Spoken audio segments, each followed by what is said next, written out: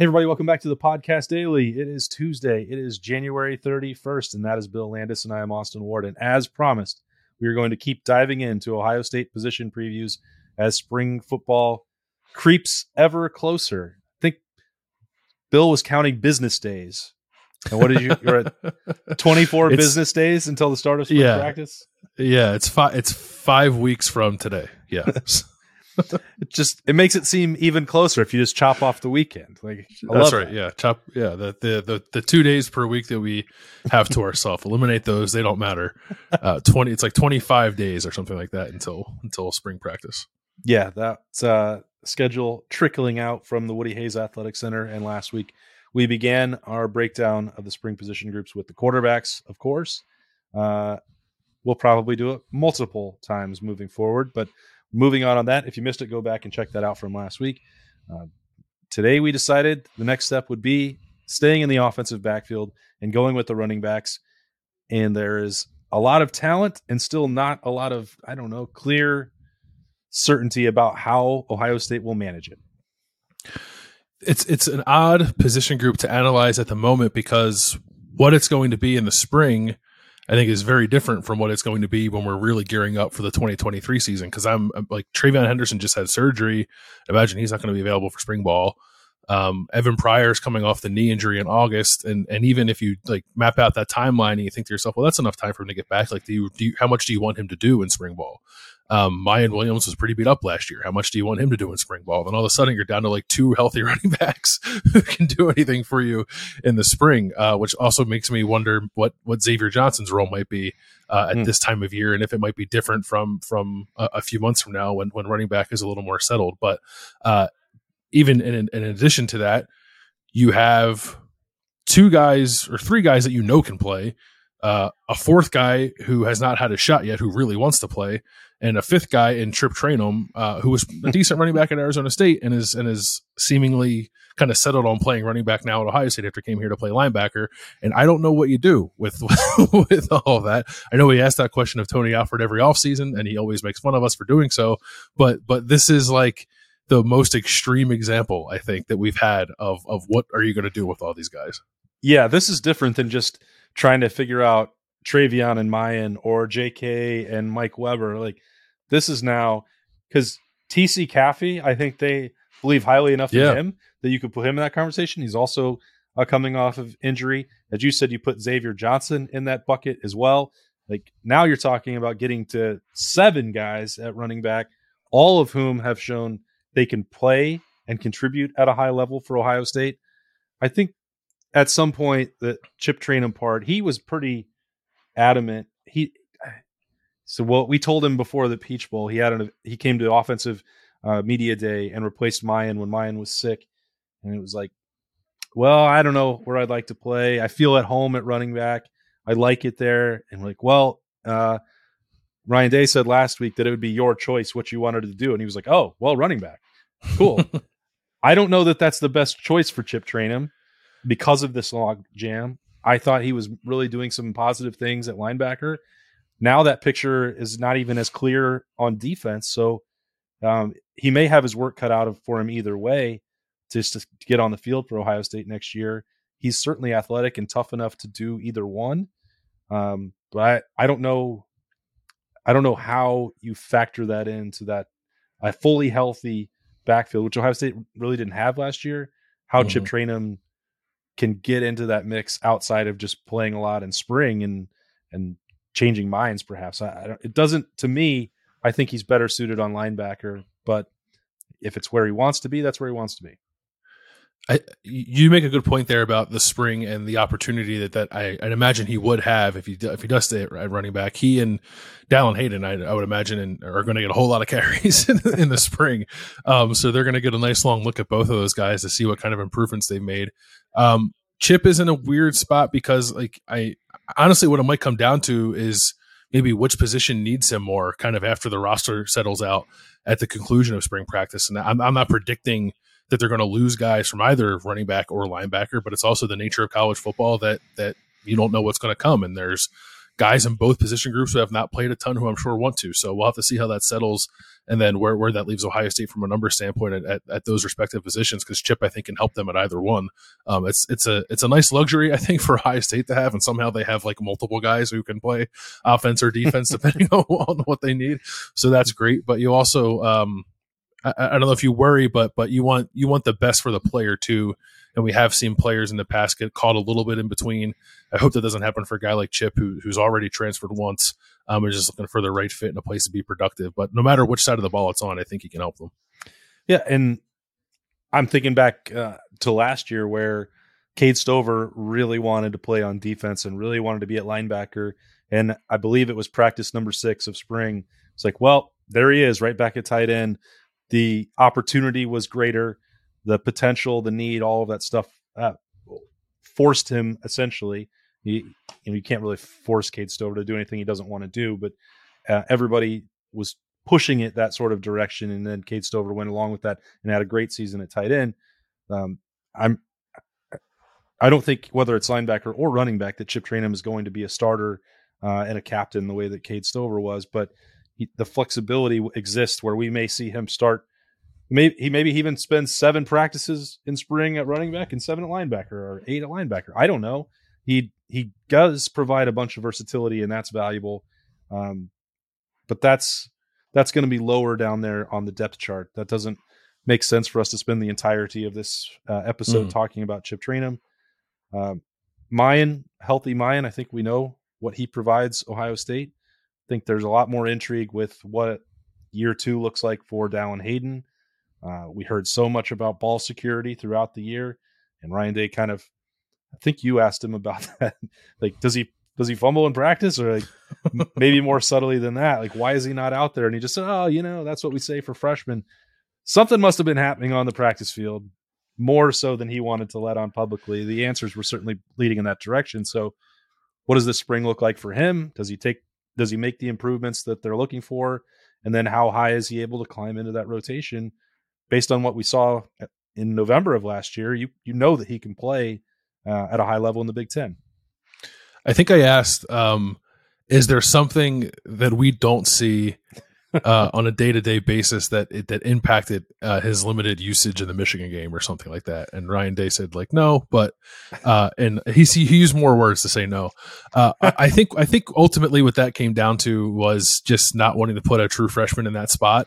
And then frankly, I think maybe they questioned themselves after the fact, because then Dallin played quite a bit against Georgia on arguably a bigger stage against a better defense, or not arguably a bigger stage. It was a bigger stage against a better defense. And he played okay. Like, it wasn't his best game of the year, but he played already, showed some promise. Xavier Johnson showed some promise in that game, as well as a receiver and a running back. So you have guys there that can be playmakers. Dallin, I think probably, I would imagine they'd like to see him get a little bigger. I think maybe he was like in the 190, maybe even a little bit lower than that range last year. And if you look at him, he was sort of like more sinewy than I think maybe a running back typically is, especially compared to a guy like Mayan Williams, who's just like a little ball of muscle running around out there. So I think that'll probably be a major talking point for Dallin this year, but he's got the skill. I don't think you need to be, you don't. I don't think you have to bring like a whole lot to the table to be a successful running back in this system. And by that I mean I think they would prefer for you to keep your game fairly simple. And Dallin does that. He's like a one-cut guy. He's downhill. He falls forward, which is a pretty strong character trait, I think, for a guy to have, especially a guy who's a little bit on the slighter side for a running back. So he has worked his way into this conversation, which I was not anticipating. I figured we get to this point this year, and if Mayan did come back, it'd be like, oh, Mayan and Trey, how do you figure that out? What's Evan Pryor's role going to be? And all of a sudden, there's this 4th guy now who we know can, if he were the number 1 guy, I think could be pretty productive, which is good for Ohio State to have that depth, but also I think complicates the situation just a little bit more for Tony Alford. Yeah, I think what was so tough to figure in November, especially, for the game and how little Dallin Hayden played against Michigan, was that it's not like the Maryland game was close, and it may have been by default that he had to be out there because Travion's foot was not letting him go. Mayan had the high ankle sprain, wasn't available. Chip Trayanum was working through injuries. Like, they really had nobody else at that point, but the game was on the line and they were feeding him over and over and over. Again, I know that there's a difference between Maryland, Michigan, and Georgia, but like, we saw those 2 second halves sort of back to back, Indiana and Maryland, and those were proving grounds. They're conference games. Yes, Ohio State was widely favored to win both of them, but they had to give him the football. He performed. He didn't fumble. He didn't have ball security in any game where he went in, and then it just sort of disappeared. I don't know. That's still a better freshman season and a more productive one than I imagined that he would have or that would ever be necessary. And again, injuries forced Ohio State's hand in some respect there, but now that he's done it in games that matter. He's going to get better with another full spring. He's got winter workouts, spring, summer, all the normal things ahead of him. And like, it's going to be the opportunity. What is it going to be? I don't know, but he made the choice to be patient to come back for this year, which does bode well because that's potentially setting up for him to be the guy in 2024. That's skipping way ahead of things. But, if he was purely looking to go jump somewhere and get carries, he could have done so easily this offseason. And the fact that he hasn't, again, as you said, is another major bonus for Ohio State because like that's sort of the turning point decision after year one. Like if you're in for year 2, probably means you're setting that up for year 3. We'll see. I would think so. Cause he knows the deal. He knows that obviously the Meyer and Trey are coming back and the workload those guys got within the offense. I'd imagine it's probably not the correct time to have this conversation now because they don't have their full complement available and they're not playing games yet. But we're going to get to a point, I think, that we were in this past season where you ask yourself, what's the balance between wanting to get all these guys touches, wanting to make sure running backs get into a rhythm, wanting to make sure you avoid the 2018 scenario that you were talking about last year. I still feel like a guy, especially a guy like Travion, can benefit from the less wear and tear. If he can manage to stay healthy throughout the course of a season, then you can give him between 10 to 12 carries instead of between 15 and 20 carries a game week to week. A guy like Dallin Hayden helps you do that. So I don't think it's easy to convince running backs who know that they're good and know that they can be 25 carry a game guys that they're okay in a system that might only give them 8 to 12 a game. But I think Tony Alford is pretty good at managing those egos and pushing the right buttons to get guys in that proper frame of mind. And if Ohio State can get there, if they can get to August and know that they're going to have Maya and Travion and Dallin, and then who knows what you might get from Evan Pryor, because he's really talented too. Like we sort of always forget about him in this conversation. I'm sure we'll talk about him more, but even if you have those 3, I can't imagine there are many teams across the country who would be better situated at that position if you can get those 3 to that point and have them understand their roles in a way that is helpful for the offense moving forward. Yeah, Tony Alford has done a great job managing that throughout his career. Sometimes it works better than others with the guys, but I think back to going on the road right before COVID struck, or the last recruiting trip that Berm and I were doing, and I was swinging through Virginia to meet Travion Henderson and then heading down to North Carolina when Evan Pryor was getting ready to commit, and how much that those guys were on board with the idea of coming in together and sharing the load to limit the wear and tear with thinking about NFL contracts and getting to a second NFL contract way down the road, that forward vision. So some of this, if it's player-led and the brotherhood of that unit, which seems pretty good between Mayan and Trey especially, and if Dallin is in on that and saying, well, maybe this does make more sense that I don't have to take 350 carries 3 years in a row and then hope to stay healthy getting to the NFL. Maybe some of that message has been absorbed and is player-led and unit-driven and allowing them to succeed. We'll see. But Evan Pryor's not come even close to the amount of carries that he would have envisioned through 2 years. And we were both really excited to see him in sort of that Curtis Samuel role. And there was a lot of offseason and a lot of optimism about the spring he had. And then that sort of fizzled out quickly in August. And Xavier Johnson can do some of the similar things, but I don't know. Yeah, I was going to say, should we call it the Xavier Johnson role? Yeah, the Xavier Johnson position. I think that's another wrinkle to it. And I don't know whether we need to talk about him more today or when we do wide receivers. He's got more that stuff out of the backfield. I really like it. Mm-hmm. We saw that with Jackson in the Rose Bowl, and then some against Michigan State with Xavier, and obviously against Georgia. I think Evan Pryor can do some of those things. I envision more of the jet sweep and pop pass stuff with him and more of Curtis Samuel or Paris Campbell type stuff. But you know, that's sort of the differentiator, trying to figure out how many touches are necessary and not trying to get into a 50-50 split in the backfield, but also, you know, how many are you going to borrow from the wide receivers if you're going to do some of this different stuff to get to the perimeter. Like, it's probably got to be a fun conversation for the coaching staff to have. But you still have to get Evan Pryor back from that knee injury, which is pretty significant. And I don't know how much he's going to be taking part in March and April. I'd imagine he'll be out there because we'll be 7-8 months removed from it by that point, and that's typically the timeline for it was an ACL, right? For an ACL injury. But even then, I still think you want to be cautious. I think there have been guys in the past that have had that injury at a similar time, sort of been walking through the beginning of spring practice, and then by the end of spring practice, they were doing stuff, but they didn't play in the spring game for obvious reasons. So maybe that's kind of the path that Evan Pryor is on. I do think he can do all those things you were talking about, and I also wonder too, as we talk about all these running backs, and this is not a receiver conversation today, but clearly they have a lot at that position too. They have tight ends as well that can be playmakers in this offense. They're going to have a brand new quarterback too. So, and I think while it may be difficult to figure out how to feed all those mouths, it could be exactly what you need in a year where you're trying to bring a new quarterback along. Not slowly, because you open up with a Big Ten game on the road and you play Notre Dame in the 4th week of the season, but in a way that doesn't put everything on the quarterback's shoulders. And I think you can get a little creative with the different skill sets they have in this backfield, with what they have in the receiver room, to make it so that whether it's Kyle McCord or Devin Brown, they're not in a position where they have to throw the ball 45 times for Ohio State to feel like it has a chance to win the game. What do you make of this offseason for Travion? He came in for a huge amount of social media sort of criticism.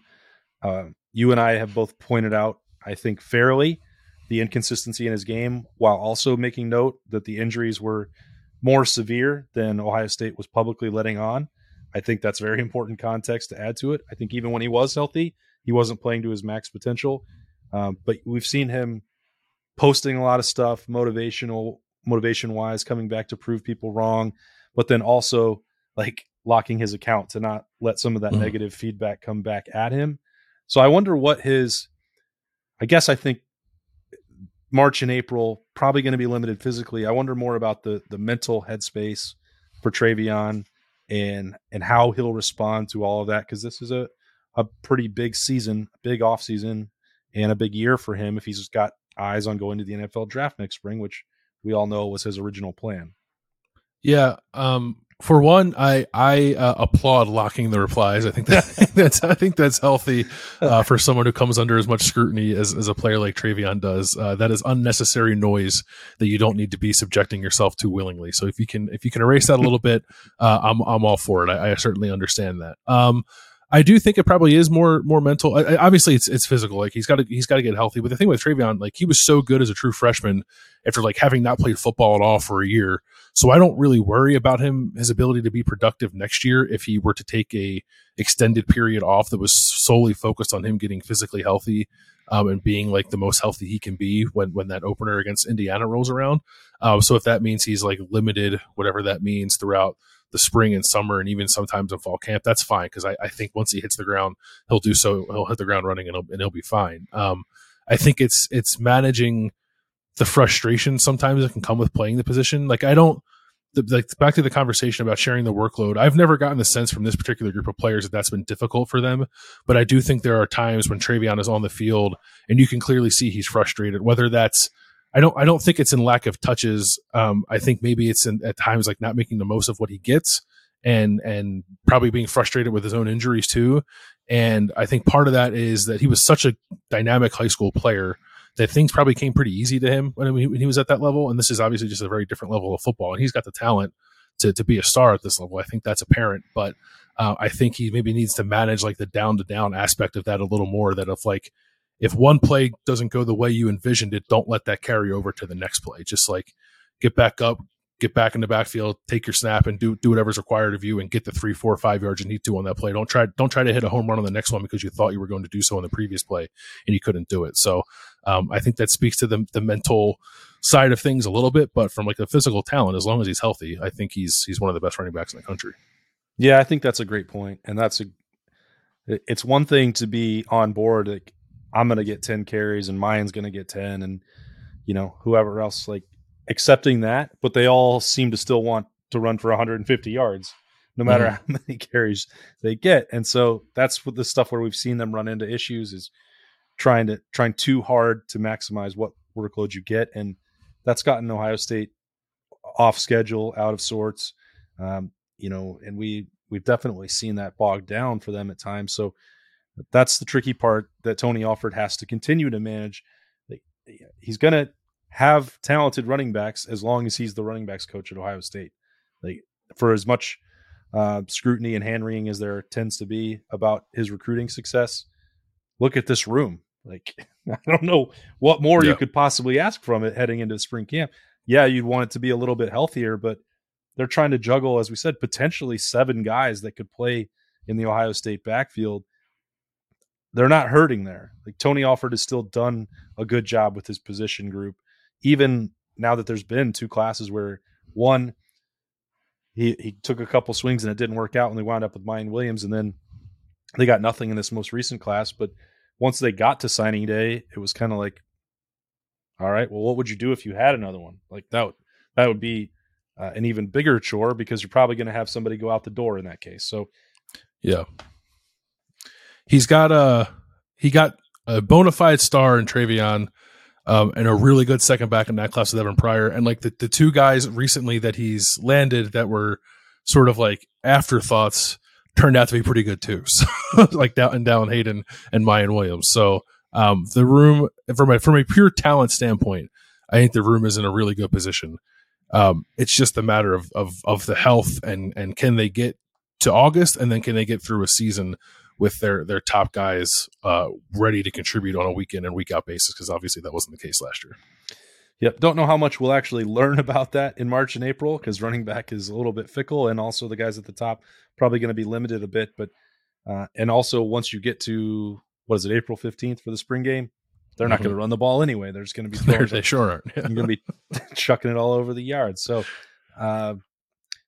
I guess that's why it's a good thing we got some of the running backs out of the way early, because we're probably not going to learn a tremendous amount about them until August. But it's fun to talk about the possibilities anyway, as Ohio State gets ready for spring camp with a position preview here on the podcast daily for Tuesday, January 31st. That is Bill. I am Austin. Thanks for joining us. We'll talk to you later.